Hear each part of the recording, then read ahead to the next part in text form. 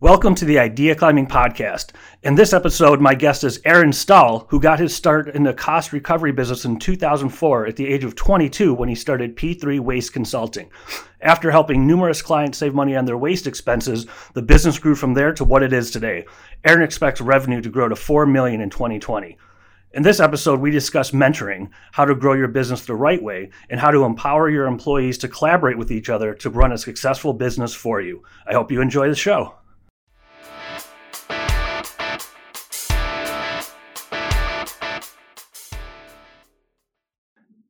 Thank you for being here today, Aaron. Appreciate you taking the time. Yeah, absolutely. Good to be here. Appreciate it. And I'd love to jump right into our last conversation. You mentioned that one of your passions is mentoring budding entrepreneurs. Can you talk more about how and why you do that? Yeah, I mean, I really like to give back where I can, and business is a passion of mine. I've been doing it since I was 21. I'm 38 now, so certainly don't know everything, but I think I've got a lot I can share, and it's just fun to help people. And I think when I first got started in business, I remember thinking, oh my gosh, this is amazing. Like, if everybody starts doing this, there's going to be less opportunity for people like me that enjoy this, because maybe there'd be more people doing it and more competition would be a bad thing. But I've learned over time that it's the opposite is true. The more people that are involved in business, the more people that are solving problems, creating things, it really creates a better world for everybody and more opportunities for entrepreneurs. And so I just really enjoy helping people and inspiring people to follow their dreams, and business is something I've done for a while. If someone says that they'd like to help people also, what's one tip one or two tips as far as if you want to be a good mentor, do X, do Y? I mean, honestly, I think just listening to what they have to say and what their specific problems are, and figuring out how or if you can help them. And if not, connect them with somebody that can. I certainly don't have all the answers, but when I meet somebody, my mind immediately goes to who can I connect this person with that might be able to help them if I can. Like, just being in that mindset will allow you to be a good resource for people and a good mentor. Was that a big impact on you when you started your business? Because you were at a younger age. Did you figure it out on your own and then give back, or were people giving back to you when you got started? No, absolutely. I didn't figure it out on my own. I mean, I had lots of people that helped me, starting with my parents. They were certainly always keen to listen to my crazy ideas and never really told me that I couldn't do anything, even when they were biting their tongue pretty hard with some of the more harebrained ideas. So I think it certainly started there. And then I had a lot of business mentors as well. And I've sought those people out, and other people have just reached out to me to help. And then obviously lots of podcasts out there like yourself, helping people, books, resources like that. So I think it's all mentoring, giving back, and helping, really. And if you have to be open to that stuff to be successful, in my opinion. And one of the things you mentioned with your younger career is that you learn to start small and then grow big. Can you talk more about that? Yeah. So when I got started, I was 22, and I was overly ambitious, like probably a lot of young entrepreneurs. And I started calling on Fortune 100 companies, thinking that I was going to get in the door to help them save money on their waste expenses, which was what the first category that I started with as far as cost reduction was. And needless to say, I didn't get very far. I wanted to just jump in and be a millionaire right off the bat and have a jet and all that cool stuff. And life doesn't work that way. And you have to start small and build the business from there. And honestly, it makes for a better story. And that's what I realized over time is, like, nobody wants to hear the story about the guy that just started out and had instant success and was a millionaire and didn't have any bumps along the road. They want to hear the story about the guy that starts, in his garage and grows the company from there, goes through all these trials and tribulations, and eventually becomes successful. And that's really what entrepreneurship is. You're going to face those difficulties, but it makes for a good story. So I always tell people that I might see that might be thinking a little bit too big for britches, or not thinking too big. There's nothing wrong with that. But I'd say think big, start small is really where it's at. What were some of the bumps you ran into along the way when you were getting started, and how did you overcome them? Well, I mean, my first foray into business was the real estate industry. So I started by building spec houses and partnering with some mentors there that knew what they were doing. But I got into that because the market was good, but needless to say, I almost got bankrupted there when the market turned south. So that was kind of my first major bump in the road and lesson learned along the way. So I learned at a young age, when you think you know everything and when things are going really well, that's when you're at your weakest and most dangerous point. You really need to not knock yourself over, patting yourself on the back, take a step back and think about what can I do better, what could go wrong here, what's going right. Just really evaluate it versus thinking you know everything. So that was a pretty good lesson to learn at a young age, and I'd say that was a large bump in the road for sure. And one of the bigger lessons that you learned moving it to the later stages is you think entrepreneurs, if they want to be a real successful entrepreneur, they should be training people to replace themselves. So eventually their sole job is to guide the company. They could leave for 3 weeks and the company's still going to run. How did you learn that? I mean, talk more about that. Well, I read a lot of books. I mean, one of the books that resonated with me was Tim Ferriss's 4-Hour Work Week. There was another one called The E-Myth and Rich Dad, Poor Dad. All those books kind of all collaborated to send the message of what a real business was. And for me, a real business was something that didn't revolve around me. So I didn't really want my name on it. I didn't want, if I got hit by a truck, I wanted the business to be able to run without me. And so I really wanted the business, if I left for a year, to be more profitable when I came back to it. And I think that's, to me, what a business is. And I see so many business owners out there that are slaves to their business, and they might be behind the bar or just doing like a lot of the tasks that they don't need to be doing in their particular business, restaurant, whatever.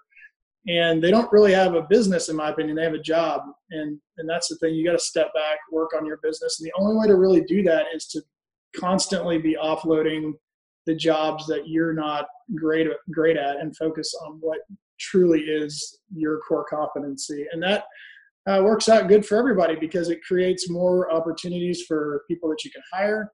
It allows you to be happier in what you do, and that resonates down to your employees. So I think it's all about trying to train people underneath you, grow from there. And one of the strategies that I used when I was younger was honestly just going on vacations. So I would, it's never a good time to take an extended vacation as a business owner. And it's still that to this day for me. There's always something that can be done, always growth that can be had.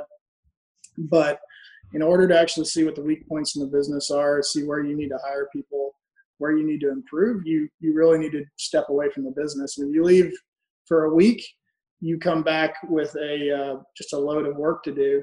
You leave for 2 weeks, things break, and you come back to broken things. You leave for 3 weeks, you come back, and your employees have fixed those problems for you because you're not around to have answered them. So that was kind of an eye-opening experience for me, and it was really good because it allowed the employees to kind of step up, think for themselves. And so they were happy. They're like, look, we solved this problem that might have raised your blood pressure had you been here, but we got it completely taken care of. So you're able to leave, have a potentially major issue happen, and then they solve it while you're gone. And I think that's, when I saw that early on, I was like, this is how a business is supposed to operate. And I was just always focused on that. Was that an intentional test, or did it just happen that you needed a break and when you came back, it was fixed? No, I mean, I'd read somewhere that kind of exact format, that 1 week, 2 week, 3 week thing where when you leave for more than a couple of weeks, problems that previously would just be on your desk when you get back start to solve themselves. So you obviously have to empower your employees and structure the business in a way that can happen. But it's true. You leave for a while, you're going to find out if you have a real business or if you just have a job. And you've got to be willing to let things break. You obviously don't want the wings and the wheels to completely fall off, but it certainly was intentional, and it was neat to actually watch it work out like other people had said. How do you make sure the wheels don't come off? Because I can imagine the first time it's a little bit scary knowing something's happening and you're not there. Yeah. I think it's I don't have kids, but I imagine it's kind of like being a parent in a lot of ways. You've just got to step back and let your employees and just let the business make its own mistakes while keeping a watchful eye on things so it doesn't completely fall off the rails. And that's a fine line that I don't really think can be defined, but I think if you just go on vacation, take a while off, and don't be micromanaging your business. You'll see that kind of work out for you. Are you finding that you mentioned collaboration? Are you finding that when you do that, the employees collaborate to solve problems more than they would if you were there to solve them for them? Oh, absolutely. Absolutely. And I mean, that's the thing is like, I have a tendency to get down in the weeds in business, and I don't necessarily think I'm a micromanager, but I imagine some of my employees at times probably have thought I am. And so when you step back and let them do what you hired them to do, and you're not there to like be like, oh, well, I would do it slightly differently, right? They're happier, they're working together, they're solving problems, and they feel better about the role that they were hired to do. And then ultimately you're like, wow, what was I doing this whole time? Micromanaging. So it works out really well in my experience. And with to keep in the same vein with that, when you're getting going and you're in your growth stages, how do you know when collaboration means just loose collaboration with a mentor, bring on a business partner, hire your first employee? How do you differentiate and know what to do and when to do it? I mean, as far as like hiring the first employee, I think that's that's a little bit easier to figure out because it's a workload thing. Once you get up to a certain point, you can't do it all yourself. You've got to start bringing people on, or you're just not going to grow. So I think that's pretty natural. I think businesses they're naturally growing or they're not. And the only way to successfully do that is by bringing on people that hopefully are even better than you, certainly better than you in the areas that you're not good at. And then as far as mentoring or that sort of stuff, I'm always asking for opinions. I think it's just, like I said, I learned at a really young age what having a blind spot can do to you, because you get overconfident. You think you know what you're talking about. And I was actually giving people advice on real estate. In hindsight, it was just hilariously bad advice just based on my very limited experience in the industry. So I think learning that lesson made me realize I've got to constantly be seeking mentors and advice. And I don't think that ever changes. I think that's just a constant. So I don't think there's like some inflection point in your business where you say, oh, I need to go seek out a mentor. It's just like, you need to constantly be seeking out mentors, constantly learning things that you don't know, and constantly finding people that are smarter than you to talk to and bounce ideas off of. Where do you find them? For me, it's really just been in my friend network. I've been blessed with a lot of good friends, a lot of smart people in business. I enjoy just hanging out with people and making memories, and then they're there for if I have a question, or if I say, hey, do you know anybody in this industry that might be able to help? So that's really, I think too, what I've found is, they say the answer is under your nose, or there's some phrase about that. But when I've had a problem or something that I need help solving, I might spend forever on Google looking around for the solution. And then I realize, oh yeah, a friend of a friend already had that. Let me just call this guy real quick. And so 9 times out of 10, I think most people have the answer to their problems a lot closer than they think. We just sometimes overthink it and make it more complicated than it needs to be. And overthink it as far as trying to do it on your own? Just overthink it as far as thinking the solution might be more difficult, or you got to go find some expert halfway across the world to give you an opinion. I mean, I think, like I said, I think most people have a good network of people that they can tap into, and that's an underutilized resource. And besides mentoring, what other resources are out there that you think people should be aware of or be using? I mean, honestly, like, I don't think it can be stated enough just to read, explore, listen to podcasts. I mean, just soak up everything you possibly can. I think when you read a book or you listen to a podcast, the goal isn't to like try to memorize everything in that book and implement it. It's to take a piece of it, take a piece of that podcast, find what resonates with you, and then make it your own. I mean, everybody's got their own path, but you can absorb 100 pieces of information, and then all of a sudden, between your personality and your path, you can make a pretty unique way that works out and is successful for you. And what other, as far as for people, if they want a little bit faster growth or to achieve something quicker, not wait until they're 60 to learn it and achieve it, what other advice would you have for that business owner? Well, I mean, I'd say there's never been a silver bullet. Every time I think I've seen a company or a potential partner or solution out there that looks like it's got a silver bullet, when you peel back the iron curtain, or it's just a lot of hard work. The people that are making it look easier are just working hard. So I don't think there's any way to accelerate success in business other than just working hard and learning and absorbing as much knowledge as possible. So I'd steer people back to just books, podcasts, mentors, and then doing. Don't sit on the sideline and get analysis paralysis. Once you feel confident enough, pull the trigger, do it. You're never going to know everything. There's always going to be uncertainty and risk. That's business ownership and entrepreneurship at its core. So at a certain point, you just got to jump off the cliff and go for it. And that's where avoiding analysis paralysis comes in?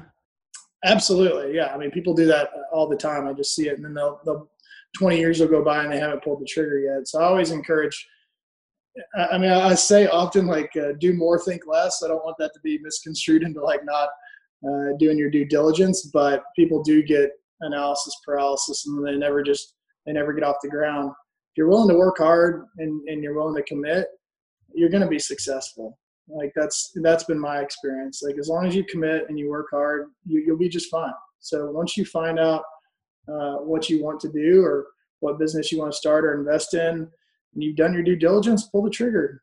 Get on with it. So that's what I usually tell people. It really hits home. I'm starting to build online courses, and people have been in my orbit for a while that I should have partnered with, and finally it just came down to, okay, this is stupid. Not to put an online course up. Yeah.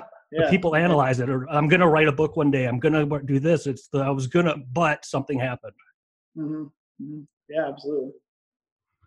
So is there anything else that we didn't cover that's really near and dear to you?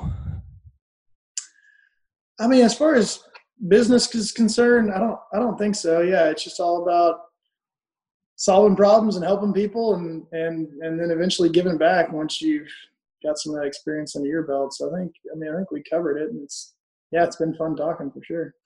Yeah, and I like to give back when you have the experience. It's instead of trying to give advice before you should be giving advice. Yeah, and I would caveat that with give back with a dose of humility. Like I said, I learned that at a young age, that when I was giving advice after a couple of years in an industry that I had success in because I just got lucky.